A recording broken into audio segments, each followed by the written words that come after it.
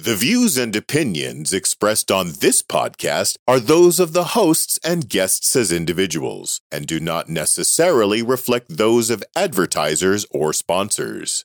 This show is intended as entertainment and commentary only. The producers strive for verisimilitude, but nothing said on this podcast should be taken as fact by the listener or viewer without performing due diligence.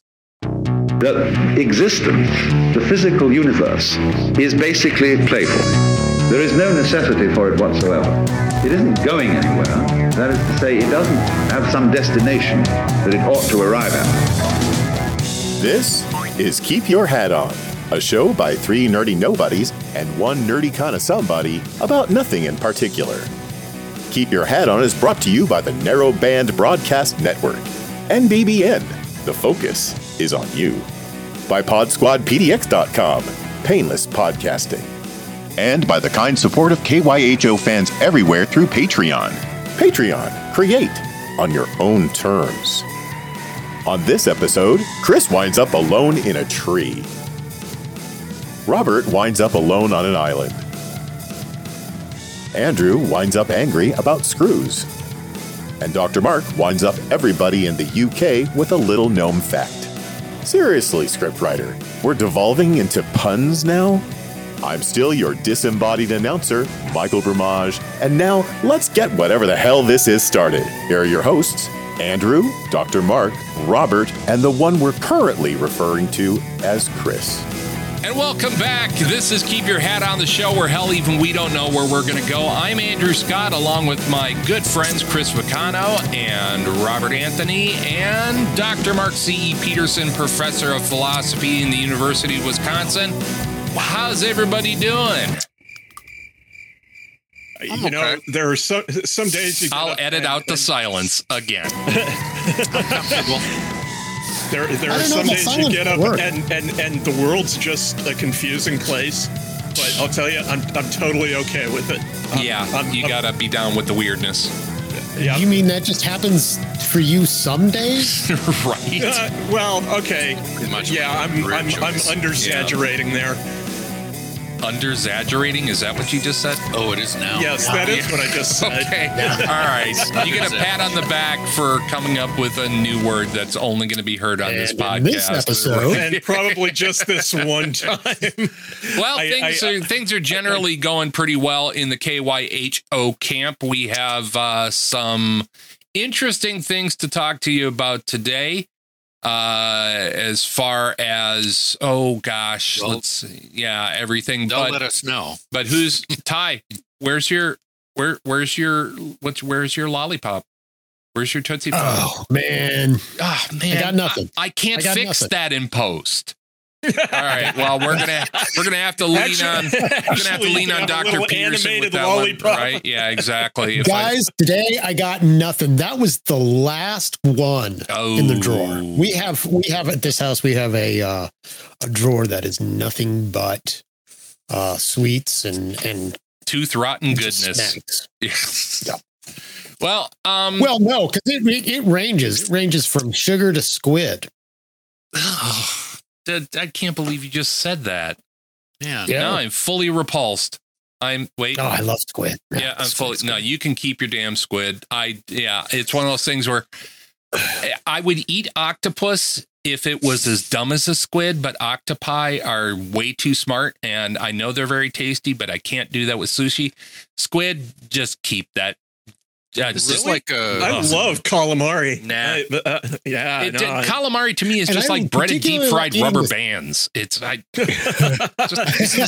a James McMurtry blues tune, right? From Sugar to Squid. From Sugar to Squid by James McMurtry. I'd pay for him to record that. I'd pay for that. Yeah. Yeah, either that or Robert Earl Keen, I think, would probably be a better choice for that. So see, for me, part of the appeal of calamari is it's a great vehicle for aioli sauce, and you put aioli on anything, and I'm happy. Well, yeah, no, you wouldn't be. I got plenty of stuff that aioli won't fix, but over this last year, I found that eating the squid at work, It really encourages social distancing. Yeah, I bet it did. I know I'd stay the hell away from you. Well, let's move forward with the show here. Again, we would, as always, appreciate your support, your kind support. If you would like to, you can help us out by hitting our Patreon page, and we'll get you some more information on how to support the show later. Frankly, the biggest support you can be right now is tell your friends about us. Tell us that you're having a good time hanging out with us and that we're a bunch of generally inoffensive, white, heterosexual, sort of mostly guys. And idiots. Right. Yeah. Well, I'd rather be a pleasant fool. That's still my my rubric for life. But Chris, what do you got in the can today? What's going on with you? So I've got I hear a little bit of something's come up. I totally did not see this coming. I mean, is really what's going on. So what I've got in the can has to do with DNA ancestry testing, right? You mean like all the ones that you can get online and they send you a like Ancestry.com, 23andMe, and so on. Right. Yeah. Where those are the two biggest players in the game, I think. Yeah, those are the big players. There are a number of smaller players. Let me frame this in with a little bit of background to sort of shape shape this story and help you guys understand why this was kind of a surprise for me. So my entire life I've had this idea, I've had this perception that, on my mom's side of the family, I come from good, hardworking, salt of the earth, Scandinavian working stock. Very stoic, but, a kind family, good to each other, that kind of thing. And on my dad's side, I came from old Eastern European, moneyed blue bloods, who not generally very affectionate people, just kind of a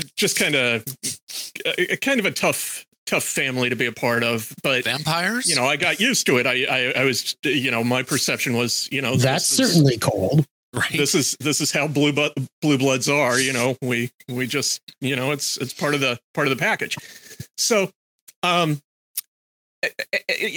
was always this kind of tension on the Vacano side, on my dad's side of the family, and a lot of it took the shape of sort of hostility towards him within his family. His parents and his sister, and then that sort of projected down onto us. And my dad passed when I was about 20. His parents passed, several years before him.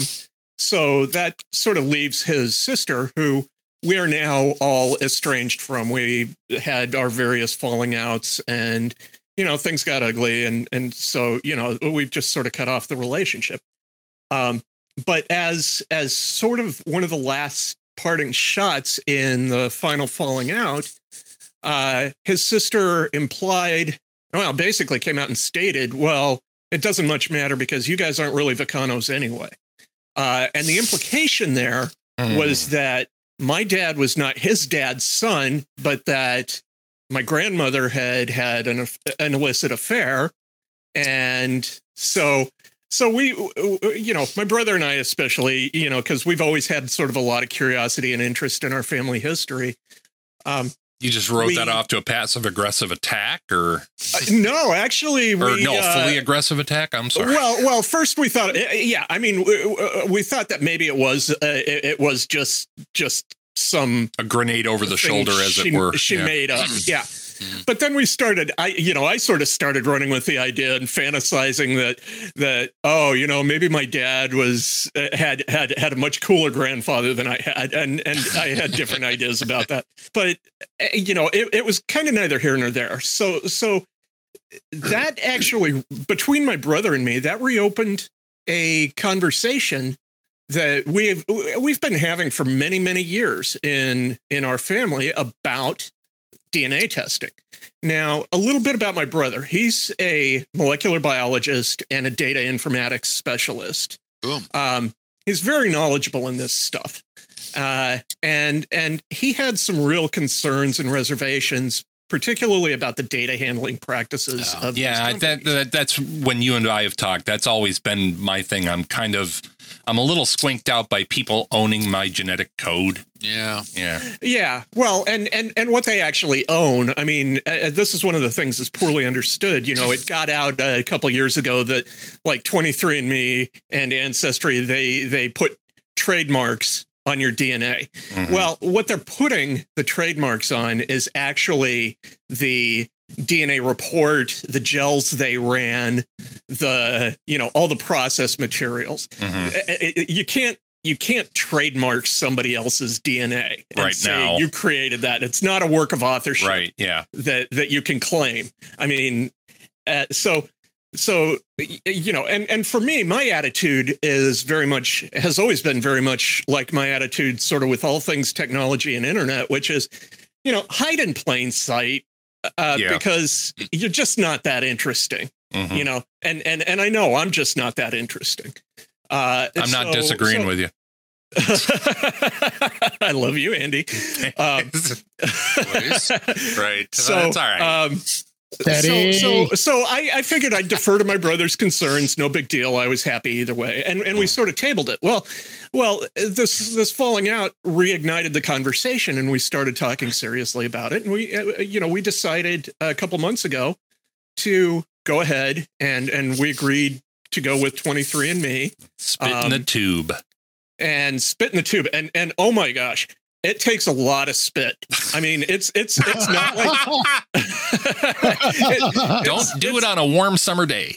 It is not like you see on TV where they take the little cotton swab and swab your cheek. It's not that. I mean, I was there spitting into this thing for like 5 minutes, and by the time I was done, I was like totally dry. There's no visual I can put in here as an editor that is going to help keep this story floating better than that. There are some images you just can't get out of your head, Chris. Nope, can't unsee it, even though I haven't seen it. Enjoy a little screamer at the bottom of the screen, Andy, that just says you will not be able to unhear this next segment. Please proceed. Yeah, we definitely need a trigger warning. The trigger warnings. Saliva trigger. Yeah, that's right. That's right. So anyhow, my brother did his test, right away when he got it. Me being the slacker that I am, the kit sat on my. You even slacked off at spitting, Chris. I did. Yeah, absolutely. I couldn't be bothered to spit and put a box in the mail. That's really literally all it takes. A little bit of MSG on your tongue, man, and you just be going for it. Could you imagine somebody smoking a little something and then trying to spit in that tube? Oh my gosh. Yeah. Getting cotton mouth. Oh no. Yeah. No, I don't know what you're talking about. So I finally got around. Guido got his results, and that got me prompted to, take care of mine and send them in, and they're in their hands. And I actually just checked the status today, and they're genotyping my DNA now. So it's moving through the process. Okay. And Andy, I'll send you a copy of the timeline graphic that you can put up. Oh yeah, please. Where I'm at right here now today. Now we get to the part that none of us saw coming. So my brother got his results, and as I laid out, Scandinavian, Northwestern European, some English on my mom's side, German, Russian, Austrian, Italian on my dad's side. None of that is unexpected, right? And this is all based on the way 23andMe does it, or the way I understand that they do it is they with the genotyping. They look at geographic patterns and trends, and they're able to kind of at least get a fairly general sense of what region you come from. My brother got his results back. Well, wait, at this point, you don't have your results. Guido got his first. I do not have my results yet. That's so you don't know if it's actually your brother yet, right? That's well, I know for sure it's my brother. What a twist! We all say that. Well, a good point. I mean, and that really comes to the question of what do we really know? Yeah. Absolutely no Eastern European, no Russian, no German, no Austrian. Really heavy on the English. and heavy on, sort of generalized Western European. So this triggered all sorts of immediate implications and conversations. And of course, the first thing we thought was, and I was able to rule this out immediately just because there are some things you just know. I mean, you do know. Okay. The first question is, does this mean Guido wasn't my dad's son? Right. And it's like, my mom is just not wired that way. She is not the kind of person. It's just not. It's not conceivable. Your mom is one of the most sweetest, demure people I have ever met in my life, to the point where it might actually be considered a disability. Yeah. I mean, she is so. She just doesn't even have that kind of thing in her reality. Yeah. So I was able to, at least for me mentally, rule that out completely. And so that left really only one other possibility, which is my aunt was halfway right in that dad wasn't his dad's son, but the rest of the story is dad wasn't his mom's son either. Wait, what? And so the suspicion that I have, and this when was your dad born? My dad was born in 1938 in Tokyo. Yeah. So during wartime in Japan, and my theory, and we're looking for my data points to sort of support and confirm this, or at least take us another step forward in confirming it, is that my dad was secretly adopted, and it was just sort of the Vacano family dirty little secret. After I got over the sort of initial shock of, oh my God, what's true? This to me was just a fixed point of knowledge for 40 going on 49 years. Yeah, it's what you built your life story partly on. Yeah, it's sort of how I picture my identity. It's part of my life story. It's and then I started to sort of introspect and think back, and suddenly a whole lot of things started to click into place and make sense. All of that hostility towards my dad, all of that, all of the sort of games and manipulations that went on, with our relationship within that part of the family. Sure. It's suddenly all just kind of clicked into place, and it was like, oh yeah, okay, I get it. So that's the story. I didn't see it coming. And you don't even actually have resolution on this yet. There's no resolution. All it's done is bring up.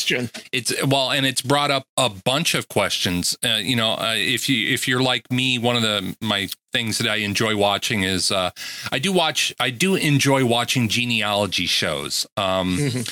Finding Your Roots is PBS's product, and it's good. Yeah.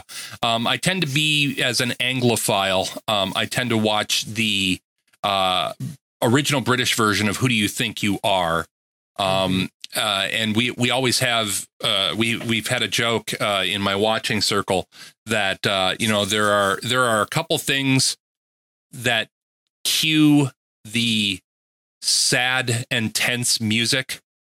And they are, and I say this with all due respect to the trauma that some of these things bring along as baggage. I'm not making a joke, but it's especially for European, not so much for American, but in America we've got our own version, because in Europe, particularly in the UK, it's workhouse stories.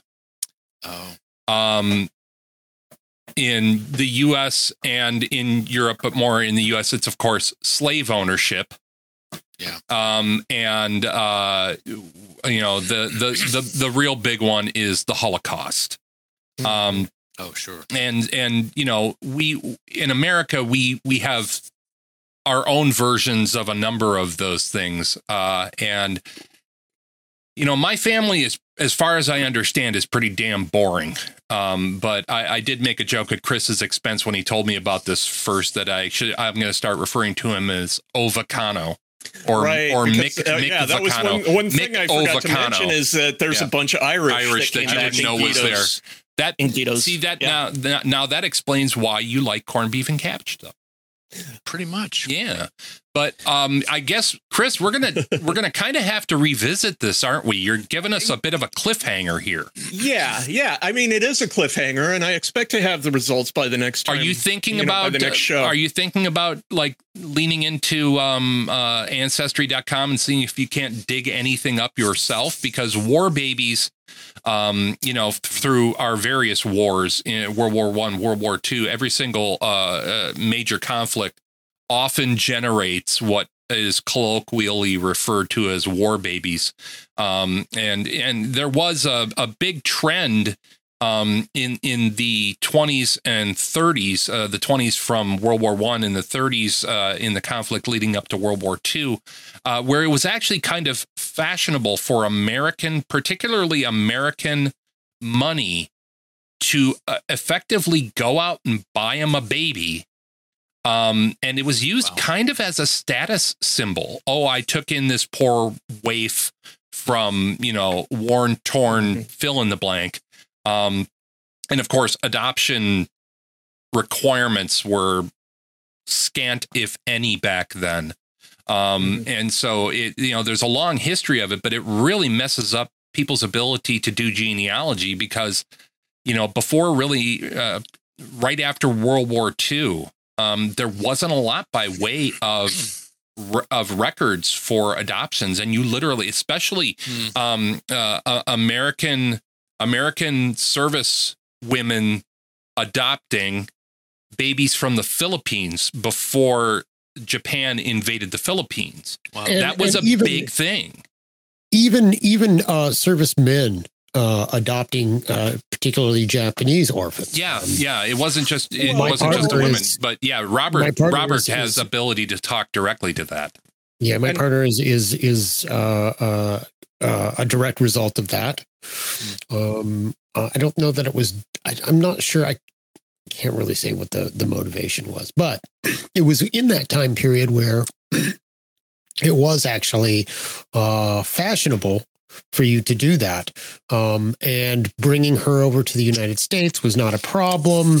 Didn't become a problem until her adult life when she needed documents and things of that nature. And she says, even though she's naturalized, she says she lost those papers at one point, and it was extremely uphill in terms of it was a steep uphill climb to get her papers back and to get in a position where she had all the documents that she needed. Wow. Yeah. Well, I tell you what, Chris, so much stuff was missing. Yeah. Along this line, to answer your question, yes, I absolutely plan to lean into this and do some research. If anything, I'm more curious and interested in my past. And, one of those events that really clicked into place for me, in terms of what we're talking about here, that I have a new understanding of is the one time I can recall that I ever saw my dad shed a tear was when he was watching Empire of the Sun. Steven Spielberg movie with a young Christian Bale. Brilliant written movie. by J.G. Ballard, who is one of my favorite authors.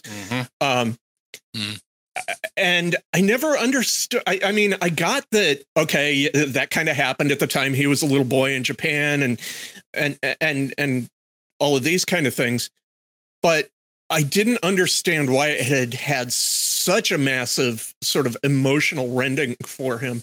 And now I feel like I've got some insight into that. And so that's really interesting to me. And I'm very curious to see if it's even possible to piece together the story of what happened. Yeah. And you might, you have to go into it prepared to get no answers and be happy with anything that you get. But the thing I've learned from all of this is it was a little unexpected. It's something I probably should have known. Is if you go turning over rocks, you're going to find things that you don't expect to see. Yeah, and they might crawl out. Yeah, they might crawl out in ways that you're not ready for. But anyways, Chris, we're going to revisit this when you get answers. We'll be interested to hear what they are. But in the meantime, thank you for sharing, Senor Vacano. And we will be right back after this next message. This is the Narrowband Broadcast Network. I'm Andrew Scott. That's Dr. Mark Peterson. That's Chris Vacano. And that is Robert Anthony. And we will be right back.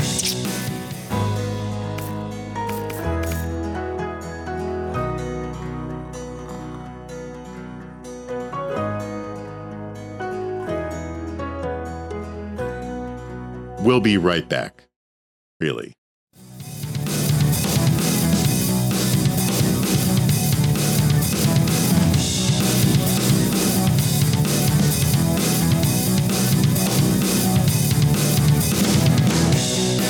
And we're back. Welcome back to Keep Your Hat On, the show where hell even we don't know where we're going to go. I'm Andrew Scott, along with my good friends Chris Vacano and Robert Anthony and our good friend Dr. Mark C.E. Peterson. And Robert, you got something for us here today. We are going exploring after a fashion. Well, we are going exploring. We're going to talk about places that you're not allowed to explore, which is one of my favorite topics. Yeah. So what you got? Today, I decided I would bring to y'all the Disney attraction that has been left for over 20 years to just decay, called Discovery Island. Oh, I've heard about Discovery Island. Where? Oh, go. This is out in Disney World, out in Florida. Yeah, World is in Florida, Land's in California. That's correct. Yes. I'm proud of myself for even remembering that. I've only been to both of them. So I've actually been there. Property. My understanding is if you look at a map of Disney World.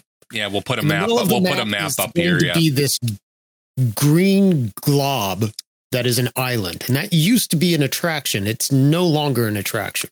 Huh. How long has it not been an attraction for? Or it's something like 20 some years, right? 99. 99. Okay.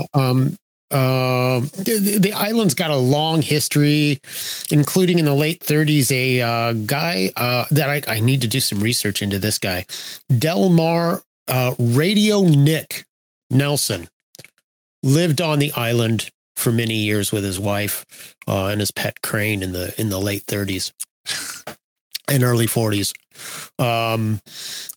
Obviously got his fortune in radio. Don't know much about him.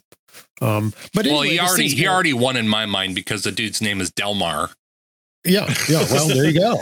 Well, and I'm sort of picturing this guy broadcasting from this island. Hello, ladies and gentlemen, on all the ships at sea. Yeah. Right. Yeah, with a very thick mid-Atlantic accent, which isn't really a thing. We'll go into that in a different show. Anyways, Robert. So it went through various changes in terms of names and islands. In 1965, it gets purchased by Disney.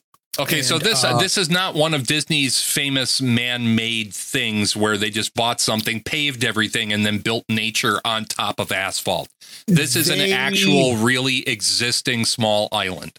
This was a real island. It was not a man-made island. They do expand the island, however. I'll get to that in just a minute.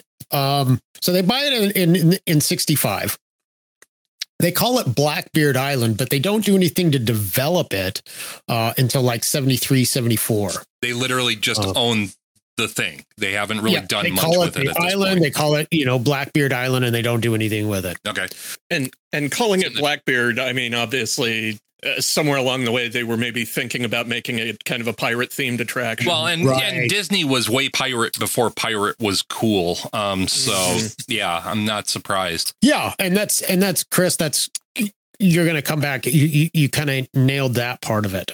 In 65 or in 73, 74, they bring in 15 cubic yards of soil, 1,500 cubic yards. 15 cubic yards of soil. I was already disappointed. This is the lamest build out ever. We got a porch. So they brought enough soil out to increase the size of the island to 11 acres. And that was like 1,000 tons of boulders Right. They also brought in exotic trees from China, South Africa, the Himalayas. Oh, glad to hear that they were way ahead on the whole let's keep our native flora and fauna intact movement. Yeah.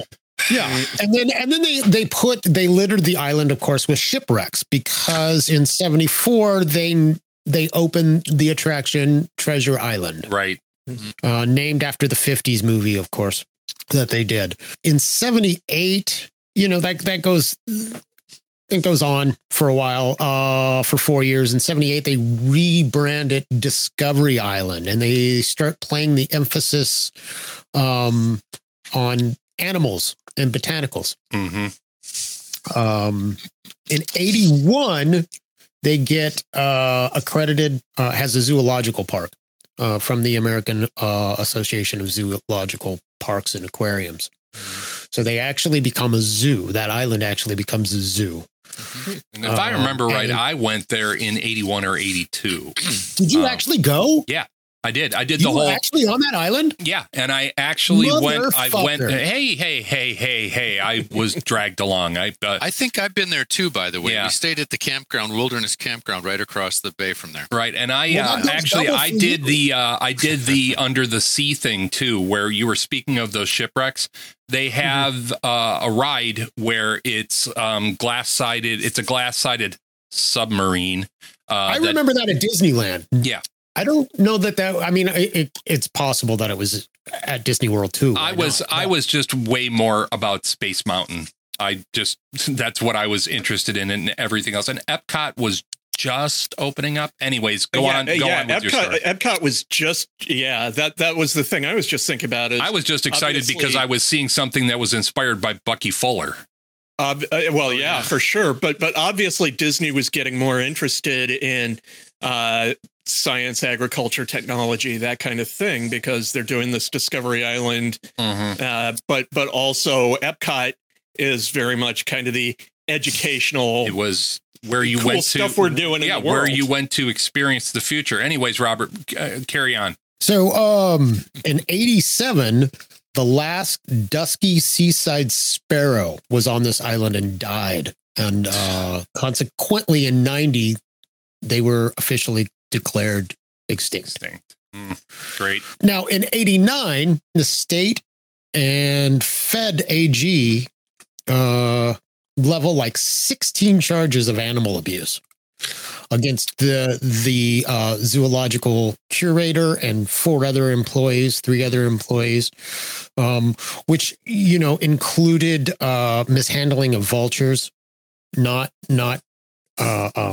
storing them correctly, not caring for them, shooting hawks, and a list of other, like I said, 16 charges. Wow. None of those charges ever saw the court. There was an because Disney. Because Disney. Yeah.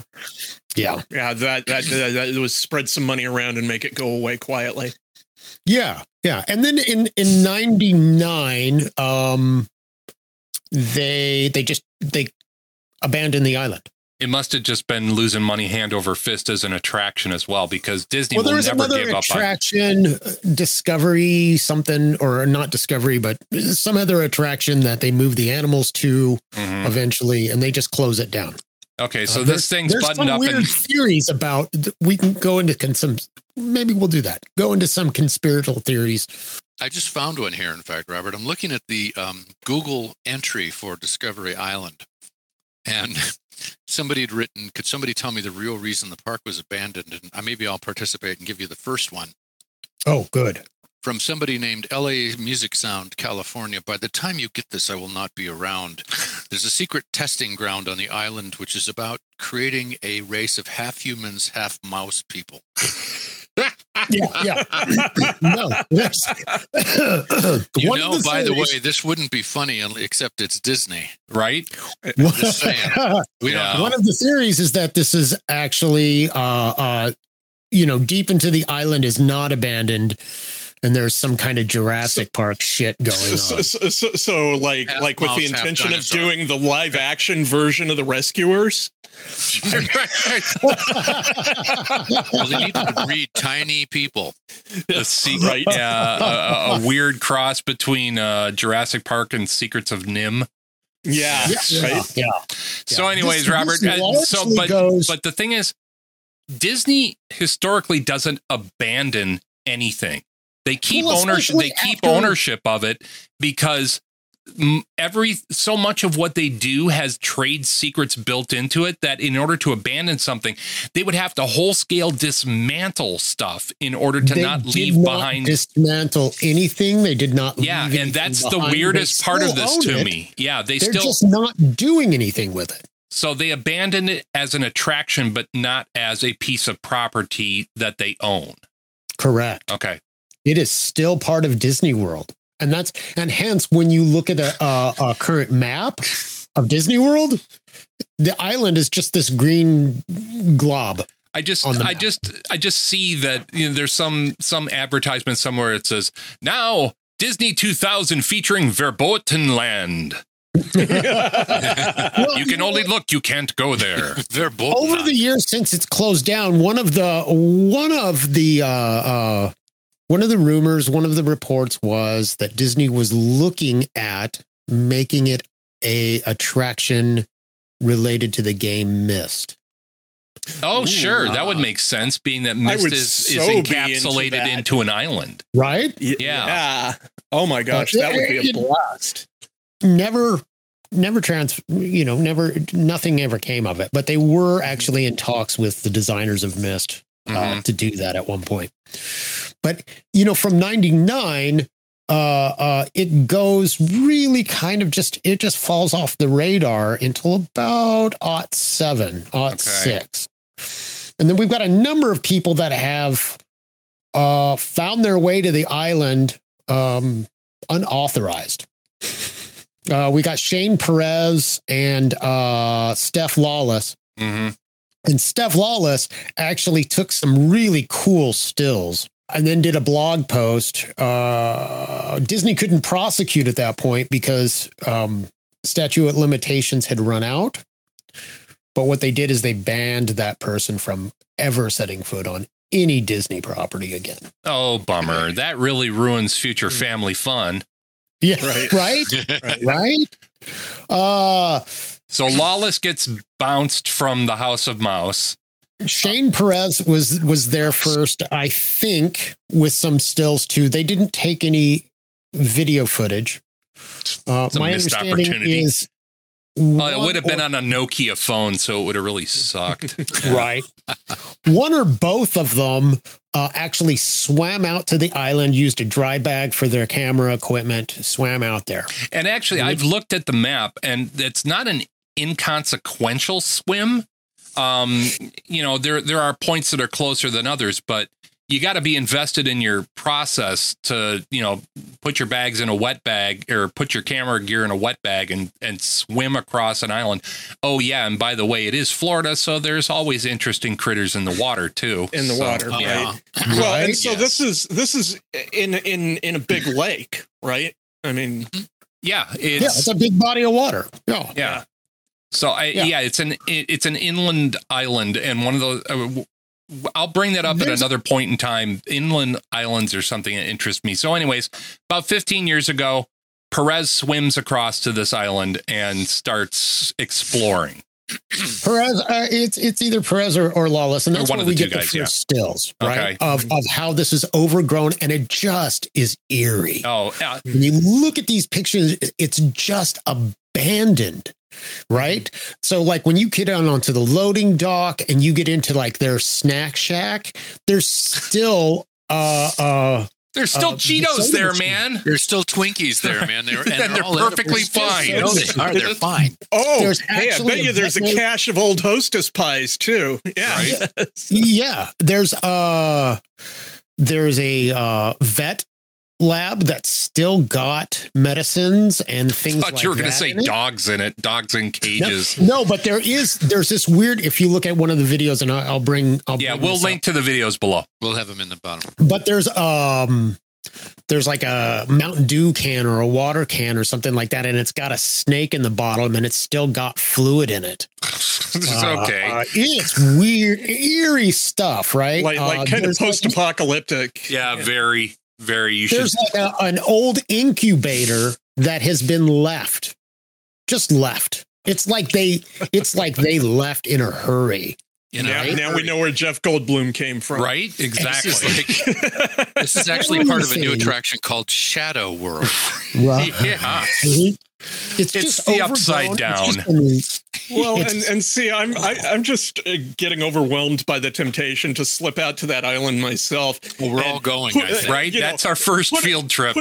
Put a bunch of little triangular stick figures bound together, hide them in the trees and make it all Blair Witch. It's only a matter of time, though. And mark my words, it's only a matter of time before somebody gets up there with a drone and does some high definition flyovers of this. That would be really cool. I'm surprised that hasn't already happened. Well, here's the deal. Particularly Lawless. Lawless says now, he told the BBC at some point that, security is now really ramped up. Yeah. Right. They got boats on the water. They're doing, they've got some. I found one. There's a bunch of just Google up drone Discovery Island, and it kicked up a whole ton. Well, there you go. Oh, sweet. See, I was right. Now you're on. Past me was right. Holy cats. I'm curious to hear more about and explore is this idea of the Disney police, right? Or the Disney Secret Service. That is a real thing. That is kind of a real thing, and you do not screw with them. And I will have to tell you that story at some point. Notion. Yeah. So where does this take us to, Robert? Well, let's see. Oh, then as we were talking about people that have made it, one of my favorite pieces, it's a video, Mark Sanswa. And you can find him on YouTube. We'll link down below. He actually made it on, and I don't know how he did it. I would really love to talk to him. Made it on with his video camera and a friend, and they did some taping. And they actually taped their walkthrough. Obviously, they didn't make it through any of the other. Do we know when that happened? This is more contemporary. This is a couple of years. From what I understand, this happened in like 2013. Yeah, I was just going to say, if I remember right, it was about 10 years ago or so, a little bit more. Yeah. And recently, as April of 20, there's a guy that got on there. What's his name? Give me just a moment. I can find him. Yep. This Richard McGuire. Okay. Who's consequently also did a YouTube video while he was on there. He planned to just kind of, since the place was on lockdown, he went out there, thought he would, and the police came and got him. So he got arrested for the trespassing. At any rate, there's a big, like we were talking about earlier, there's big speculation. This is not a typical Disney move to just abandon those things. Something that they put so much money into and have spent so many years trying to keep it afloat. And so sorry, Island Float is it was a joke. Right, So that brings us to the conspiracy theories, right? So in 80, there was a child that was on the island that ends up dying from bacteria in the water. Ooh. I think it's like the brain bacteria or something like that. Like the brain eating amoeba thing. Yeah. Yikes. Okay. So very sad. one of the theories is that the water surrounding the island is still has the bacteria, still harboring nasty critters, and still contaminated, and so they shut it down. One of the other interesting theories is Disney just keeps it closed because they shoot fireworks over it every night, and so it continues to pollute. And it's just probably not a good thing to have. Or it's a liability to have guests. Well, on the island. Robert, I actually have to pat you on the back because you brought two conspiracies that I actually will give some room for.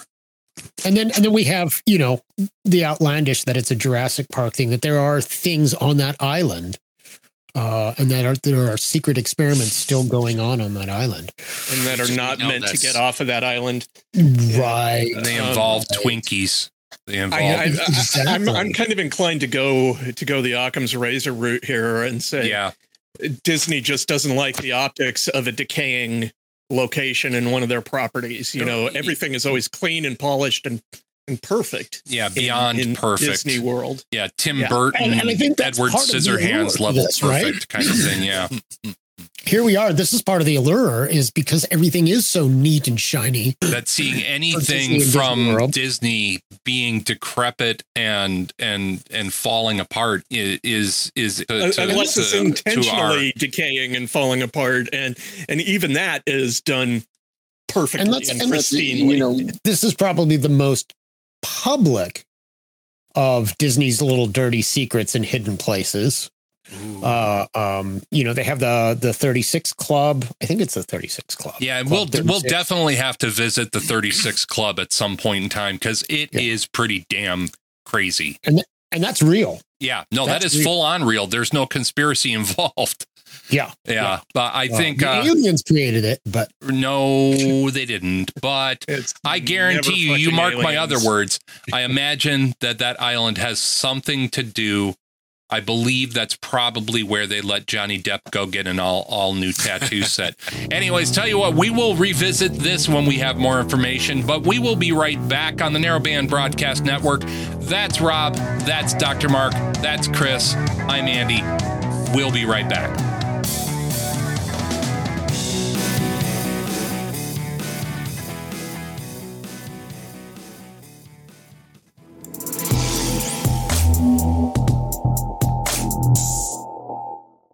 Hey everybody, Andrew Scott here from the Keep Your Hat On podcast.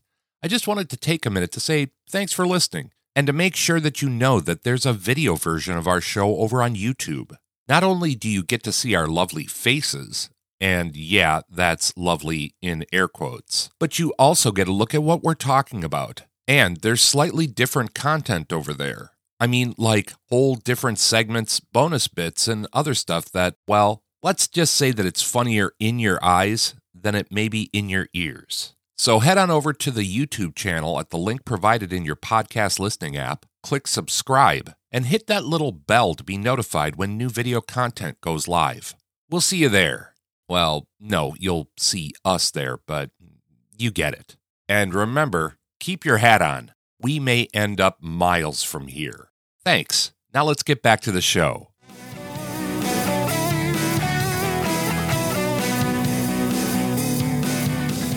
And hey, welcome back. This is Keep Your Hat On, the show where even we don't know where we're going to go. I'm Andrew Scott, along with Dr. Mark C.E. Peterson, professor of philosophy in the University of Wisconsin system. Chris Vicano, my good friend down the street, and Robert Anthony, my good brother, a little bit further down the street. Anyways, so we just finished up with what had a little bit of a conspiracy flavor to it, and human chimeras, right. What would you think if I, of all people, brought a real conspiracy into the mix? So everybody knows what a light bulb is, right? And of course, we're all moving away to, you know, my entire space here is lit up with LEDs. And we're all of the generation where we translated from incandescent to fluorescent to, you know, a couple other different. But there's a particular light bulb, and it is in Livermore, California, at the Livermore Fire Station, that has been burning mostly continuously since, what is my records here? Since 1901. Wow. This bulb has been burning at a low capacity. But it is a handmade bulb that has been burning continuously. There was a time where they had to take it down to move it. It's been in a couple different locations, but it's always been under the care and feeding of the fire department. They don't make them like that anymore. They don't. Odd enough that you should say it that way. So we all live in this society, in this culture now, where You go out and you buy the thing you need, and it works. And when it doesn't work, you generally replace it. Yes. Yeah, I'm working on it. So He's formulating. So incandescent bulbs that we are all familiar with that are now really turning into a thing of the past for a number of different reasons. Back in the day, a light bulb was quite an investment. 1901, you're talking about the electrification of the country and the whole thing with Edison and Tesla and Westinghouse. And that's a whole story unto itself. But buying a light bulb, when you first bought a light bulb in the first decade of the 20th century, you could expect that thing to operate anywhere from between 17 hours to a couple hundred hours. And of course, as time went on and technology progressed, the ability of a light bulb to remain functional increased. And, at 1900, bulbs lasted about 750 hours for your best bulb. By 1920, bulbs lasted well over 1,500, sometimes 2,000 hours. Mm. But what light bulb manufacturers started to appreciate is that that's a terrible model for a business. Let's make a product. Let's make a product that lasts forever, and you never have to talk to us again. So in 1924, there was a meeting, a clandestine meeting in Geneva, Switzerland, of course, because that's where you go to have a clandestine meeting. It's neutral. Right. Exactly. And it was Philips, GE International. Let's see who else was involved. Osram from Germany, the large German manufacturer of glass and electric, and Tokyo Electric, all gathered together.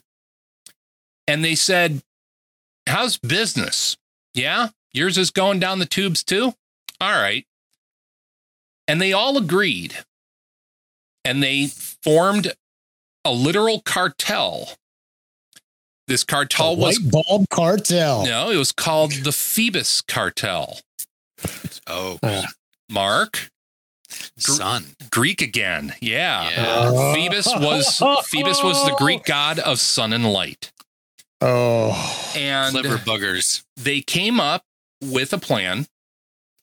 They all agreed to keep their light bulbs to where they burnt out at about 1,000 hours of use. And not only that, every member of the cartel had to agree to send in a random selection of bulbs from the manufacturing process to be tested. Oh.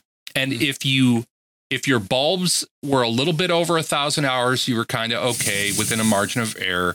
If it was beyond 1,000 hours significantly, you were fined. It wound up being that I believe it was if you were over 3,000 hours, you were fined 200 Swiss francs for every 1,000 bulbs you sold in that quarter. So it was a significant thing. That they were. To borrow from the end of the Cold War, it was a trust but verify kind of deal. It was very much a trust but verify thing. Now they all agreed to keep their bulbs at 1,000 hours, and by 1935, the average light bulb light decreased to about 1,200 operational hours. In that time, both costs of components and manufacture went down. Yeah, the cost of light bulbs went up, and it was all due to the agreement of this cartel. Now, this actually enters into a realm of what Chris said earlier. We have a term for this now, and it's called manufactured obsolescence or planned obsolescence. Yeah. Now, you'd think that And the cartel collapsed between 1935 and the Second World War, mostly because Osram and Tokyo Electric were on one side of the conflict. And of course, you know, the UK and the US was on the other. And so partnership kind of dissolved. But you'd think that that would be the end of this conspiracy. What? Wait, it's not? Right? Exactly. And part of that is because it's so effective as a business model that other people started taking it up quietly in back rooms as well. And one of the great examples of that is, of course, you know, there's a very famous quote by Henry Ford. You can have any color you want just so long as it's black. Ford, when Ford Motor Company really started up, Ford actually had it in his mind. Number one, he aimed cars not as luxury items, but he aimed them for the common man. His goal was that you would have to buy one Ford in your entire life, and that the average working man could afford it and could afford to take care of it and could afford to repair it. Ford was very progressive when it came to getting repair parts out to their customers, to the point where you would have a Ford van drive up to your house and bring you the linkage that broke, and you were allowed to fix it yourself. The idea of a garage full of professional mechanics to take care of your vehicle was not in the cards yet. Times have changed. Oh, right. And that's really where it brings us to today, and something that I want to talk about and champion. You know, they're not even called mechanics anymore. No, they're called technicians. Yeah. But there's a reason. It brings up something that I am really kind of passionate about. I'm a tinkerer and a fixer of things myself. And this brings us to this movement that's called Right to Repair. Yeah. Because if you think about the stuff that you have in your life, the things that we use on the day-to-day basis, how many of those do you think that you could actually repair yourself? And this goes directly to what Robert was saying, in that we refer to mechanics now as technicians, because there's very little mechanics going on. There's a lot of technology going on.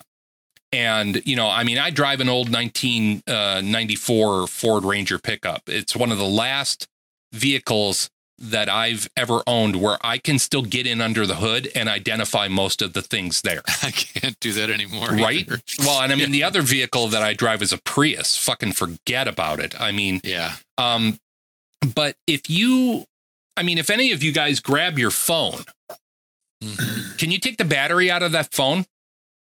Mm-hmm. Can you even get into that phone? Yeah, not anymore. Can you pop the back of that phone off? Figure out how to open the case. No, exactly. Well, there's a bunch of YouTube videos that. Yeah, and those are the right, and those are the right to repair, folks. But however, you immediately void the warranty. You void it, and you give up and surrender any ability to make a claim of functionality to the manufacturer.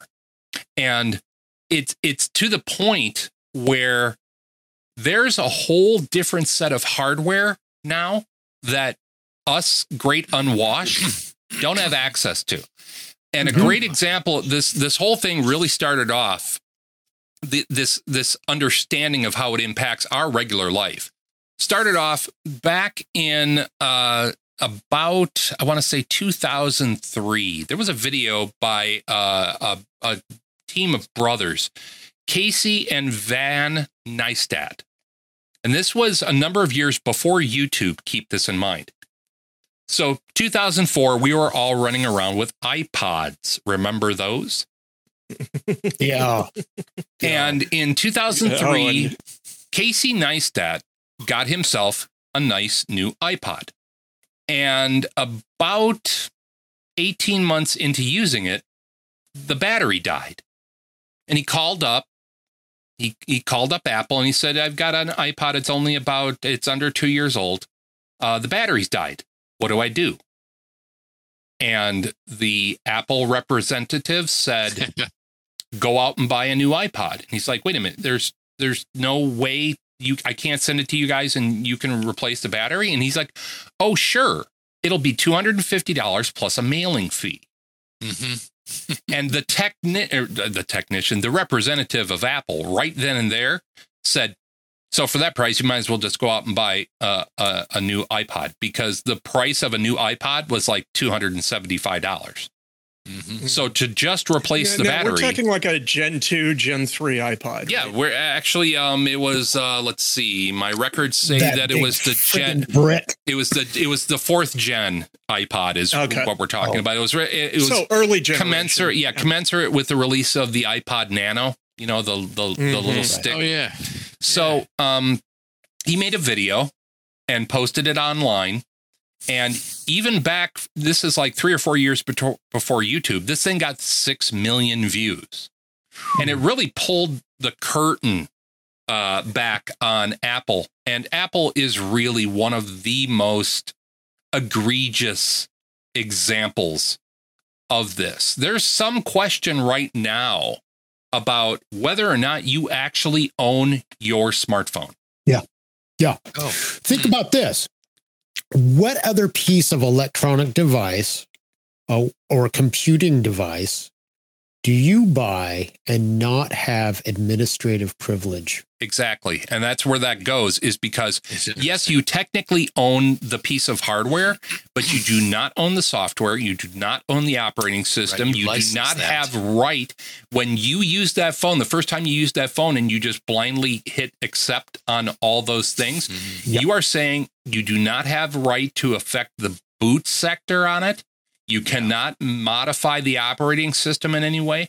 So you technically own it, but you effectively are leasing it up until such time as when you own it yourself. And of course, this whole thing with iPhones is one of the most egregious examples of this. In 2017, Apple pushed out an iOS upgrade that essentially bricked people's phones with an error code 35, I think it was. And what it was doing is if you took your phone to be serviced by anybody other than an official Apple property, it could tell. And this was mostly due to replacement of batteries, because back in 15, 16, Apple's batteries were garbage. They would go down. Or even jailbreaking it. Yeah. Or even jailbreaking it to be multiple. But yeah, it could sense. It could sense that your phone was using a new component that wasn't factory installed, and they bricked your phone. Wow. And there were other instances where Apple did this as well, where if they didn't brick your phone, what they did was they dramatically slowed down your processing speed when they found that you were using software or other apps that were not officially released through the Apple Store and paid for. So open source things, and it wouldn't just slow down those apps; it would slow down all your apps. And since then, so it's punitive like AT&T, jailbreaking. What's that, Robert? I was going to say that companies like AT&T, what they've done is, and most of the major carriers do it now. What they do is they lock up the bootloader. Yeah.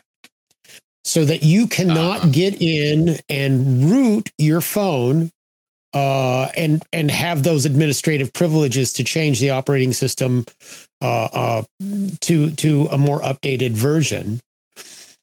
Even when there's a difference. There's a difference between unlocked, meaning that you could take it to any carrier, and there's a difference between that and having the bootloader unlocked to where you can access it to root it. Yeah. Because they have a vested interest in keeping you from rooting your phone, because you can. I mean, there are a number of ways now in backroom channels to get it to where your phone will work on any carrier all the time, irrespective of what SIM card you have in it. Yeah, this right. And Robert, this gets to something that surprised me a couple of years ago. I had a couple of iPhone 8s that I wanted to sell, and had to get them unlocked. And it's a multi-step process. I mean, it is really cumbersome. Oh, I had to do that. I had to do that a year ago with Carrier. Yeah, I had to do that a year ago, and it was. You have to get Apple's blessing on the unlock. Yeah, and they're always keeping their insane. finger in the pie, even after you've purchased the pie and taken it home. But to get back to the car thing, up until about 1935, all cars were just black. All Ford and most American car manufacturers were all black. It was only after World War II where General Motors came along and started offering custom car colors, or not even custom, just different other than black. And that also goes back to they understood, and I believe there's a quote somewhere, I'll try to find it and fly it in here, of the president or CEO of GM saying, I want to get it to the point where the color of wanting the color of the car makes it so that, because the average lifespan ownership of a car at that point in time was about 5 years, he wanted to get it to where you felt compelled to get a new car every year in order to keep up with color trends. And so it was a planned obsolescence based on style back then. And honestly, if you think about it, that model is still at work today. My phone that I'm using now is a Samsung Galaxy 20s Ultra Super Duper thingy dealio that I still only understand about 10% of. I'm not one of these people who goes, I need the best, newest, brightest, shiniest thing. I just want my damn thing to work. But Apple is now redesigning iMacs. They're bringing back the color choices of iMacs like they did when they first came out with the iMac at the Millennium.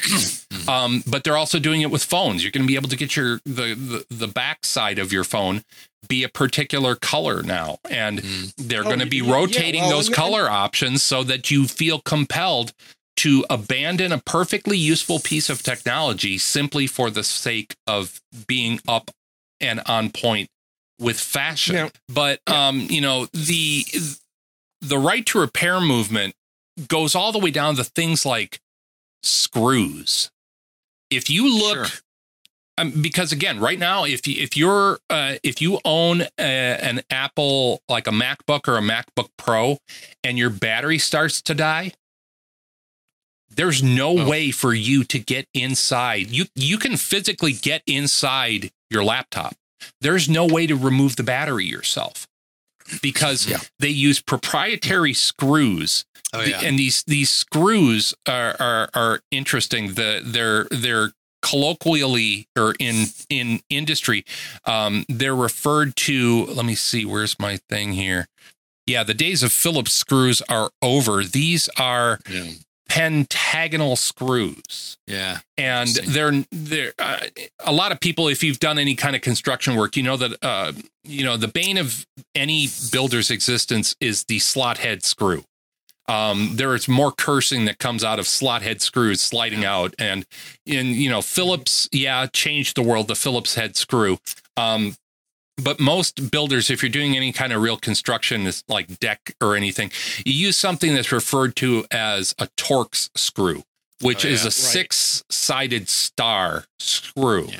And Torx has actually become very popular in tech building because there's just much better fitting and purchase on a Torx head screw. But now used to use Torx screws. Yeah, Apple used to use Torx head screws until they realized that too many independent shops had Torx head screwdrivers. And so they went to what's referred to as a Torx security screw, where the Torx bit is the same, but there's a little pin in the center, so you, home consumer, cannot get your Torx head screwdriver in there. And when Torx heads, what? I think I have one of those. Yeah, but the thing is, you dimple in there in the middle. Yeah, exactly, and that's why now they won't work either, because now Apple is using these pentagonal, they look like little daisies. They're little rounded out flowers. And those are very hard to come by. You literally, you need to order them from offshore and get them. And again, if you do anything, you void your warranty. Now, those same daisy-shaped screws, they're not good enough either. There's now a new screw. And they're always, and the other thing that they're doing with these screws is they're making them out of terrible metal on purpose, to where if you're not using an actual torque sensitive screwdriver, they will strip out. You'll strip it. And I'll actually put up a picture of somebody's piece of equipment where they tried to get this out with a stand and they sheared it. Just, it's gone. And that thing is locked in there forever. But the right to repair is something that's actually pretty important to me as a person who feels that the consumer, generally speaking, has been both programmed and coerced into giving up any sense of agency when it comes to the property they own. I was just going to say, this is an aspect of dumbing down society. Well, it's not only dumbing down, it's a bait and switch. No, the start of repair is gone. What are you saying, Mark? On this even harder. Yeah. So the Frankfurt School was a bunch of guys in Germany in the 30s at the university there in Frankfurt. And it was they ended up in the US and stuff. Famous guys like Adorno and Horkheimer. Those are the names. Yeah. But they made this observation that one of the things that happens with capitalism in the 20th century is that capitalism used to build stuff, make stuff, and then sell it to us. And that what's happened in the 20th century is that we have become the product. We're the end product. Yeah, I was just going to say, what we wound up building is a nation of consumers only. That's it. And so they build this stuff to make sure that they're building us as consumers. And so all these other little tricks sound like they're trying to find clever ways to sell us more computers, but that's not the reality. The reality is we're the resource they're mining by using these other things. I'm just all over this, Andy, because I have this little full names. I have this little Dell XPS 13, which has been an awesome little box. I've never been an Apple person because I haven't been able to figure out why I would pay $1,000 more for something that does the same thing. Just saying. Right? Just saying. We'll fight that at another time. We can arm wrestle about that later. But so the case started expanding, and it's so the battery's expanding, right? Right. And so I fortunately have lots of friends who are computer guys, and they set me on to, and we can figure about this. But if you've seen, I put it up in the chat window, ifixit.com. Yep, and it's actually where I was going to go to. That's how I'm going to close because. Okay, well, I'll just finish with this then. I have a question about Apple though too in South Park, which came back to me. When I got the battery for the replacement battery, because I've rewired my laptops before for the video camera and stuff, so it's I'm pretty comfy doing this stuff. But I had to get the special screwdriver set that goes with this to do the battery replacement. And you went to ifixit.com. Yeah, there's iFixit has got everything. They are a fantastic group of people. So should I mention the South Park question here? Oh, please. You guys were talking about, so you were talking about because this is, of course, what happens with the iPods and everything. This is 2016-17, right? Where the minute you click accept, right, you no longer own anything. And did you see this? This triggered this. Did you see the South Park centipede, human centipede? Oh, episode? Yeah. Where it's you click on the Apple accept thing, and now suddenly Steve Jobs wires you into this human centipede experiment, and they would show up at the house and they go, "What do you mean?" And it was you clicked accept. Well, and it's a larger metaphor. It is a larger metaphor. Here's something that I think none of you guys actually appreciate or even know about, and this is something that I only discovered about a month ago. If you live in Alaska, New Mexico, Arizona, Utah, Wisconsin, Michigan, Ohio, Louisiana, Alabama, you have no right to repair anything that you own that the manufacturer tells you that has no serviceable parts inside. Holy crap, really? By state law, you have no remedy. And oh shit! Put the link up for that because I will do. Places. Yeah, the only places that you can really do it in this country. If I haven't mentioned your state out there, dear listener /viewer, you're kind of out of luck right now. If you're not in Washington, Oregon, California, Nevada, Montana, Minnesota, Oklahoma, Kansas, Nebraska, Arkansas, Illinois, Missouri, Texas, Hawaii, Florida, South Carolina, Maryland, Delaware, and all of New England, save Maine. Those states, I am impressed. Those states that you just did that like that. You have the right to repair something.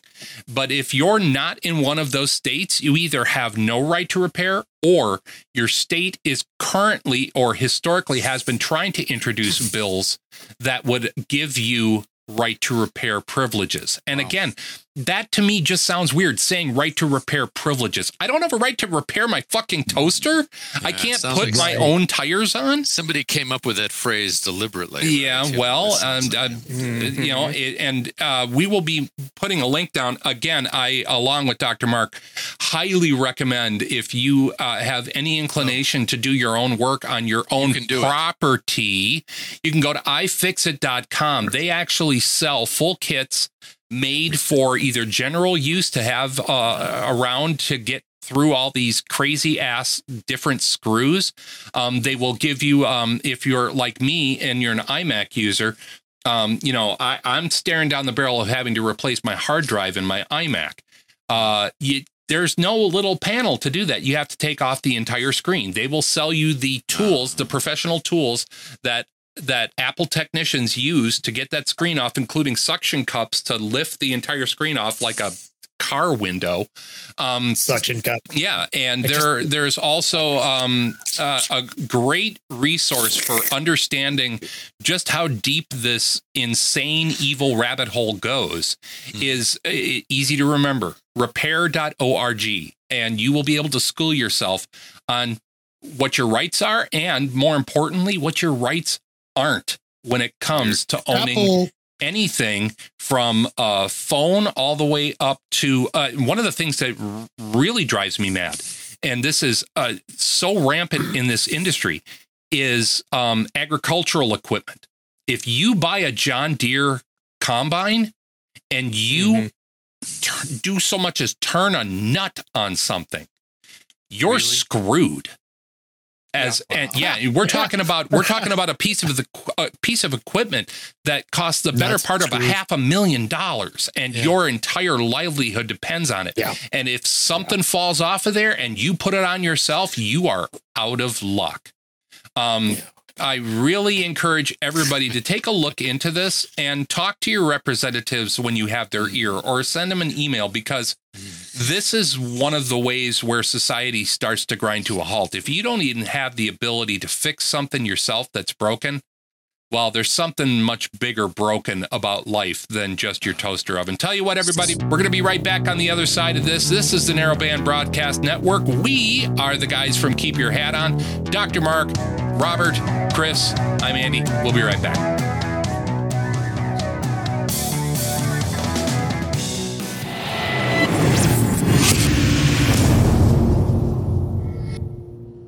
Alexa, play the latest episode of Keep Your Hat On podcast on Amazon Music. Here's Keep Your Hat On from Amazon Music. So that's a thing you can do now.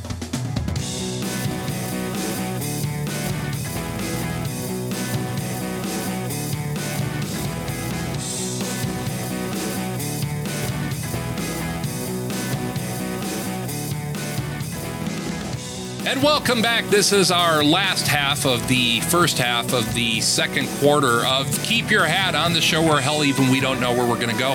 I'm Andrew Scott, along with my good friends Chris Vicano and Robert Anthony, and we're kicking it over to Dr. Mark Peterson. What's up with you today, boss? We're going to the Suez Canal. Oh, let's, please, because we've all had such a good experience frequently.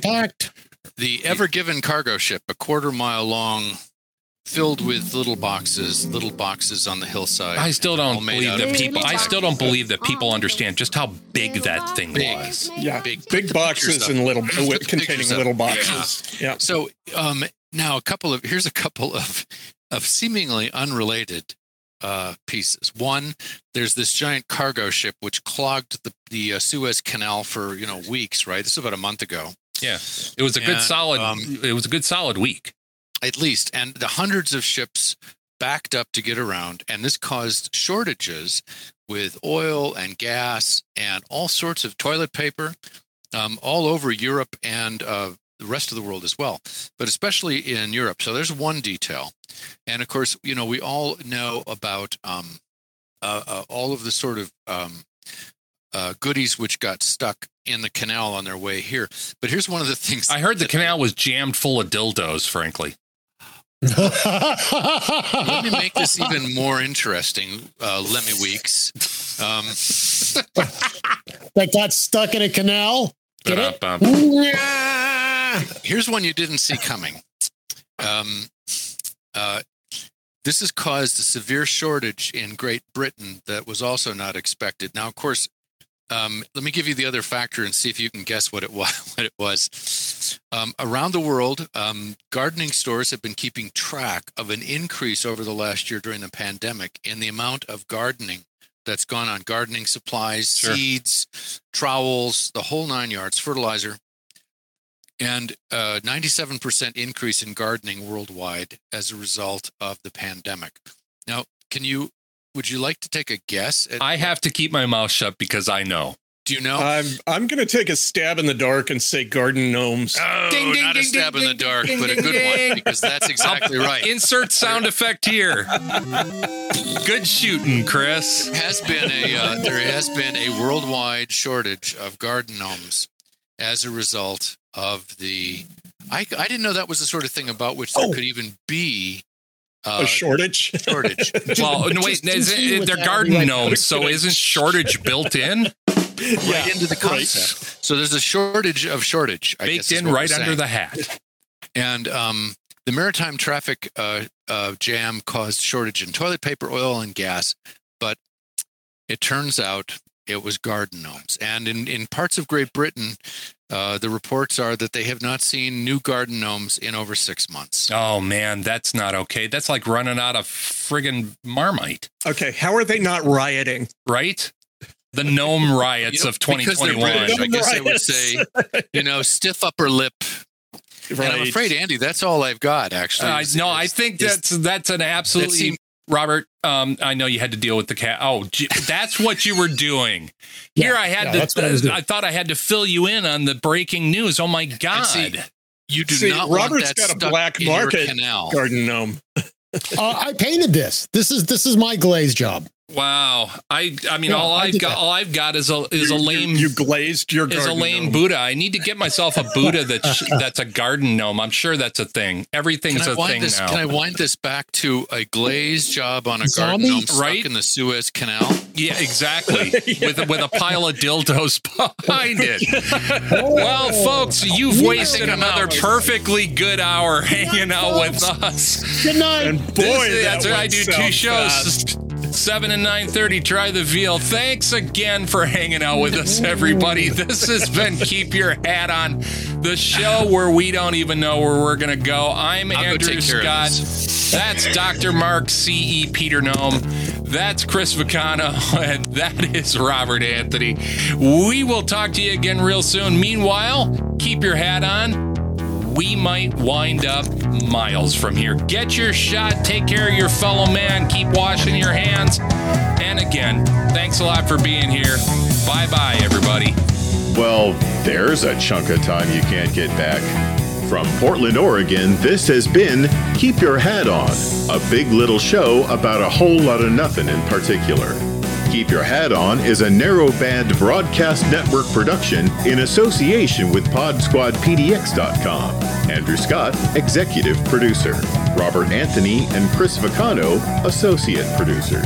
Our theme music was written and produced by Andrew Scott, along with help from Ron Kajawa. Website design and maintenance by Vicano Creative, Chris Vicano Webmaster.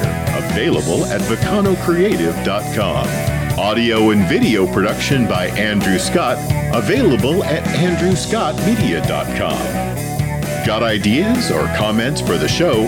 Email us at talkback@kyhopodcast.com, and don't forget to like, click, and subscribe. On behalf of the boys, I'm your announcer, Michael Brumage. Thanks for listening.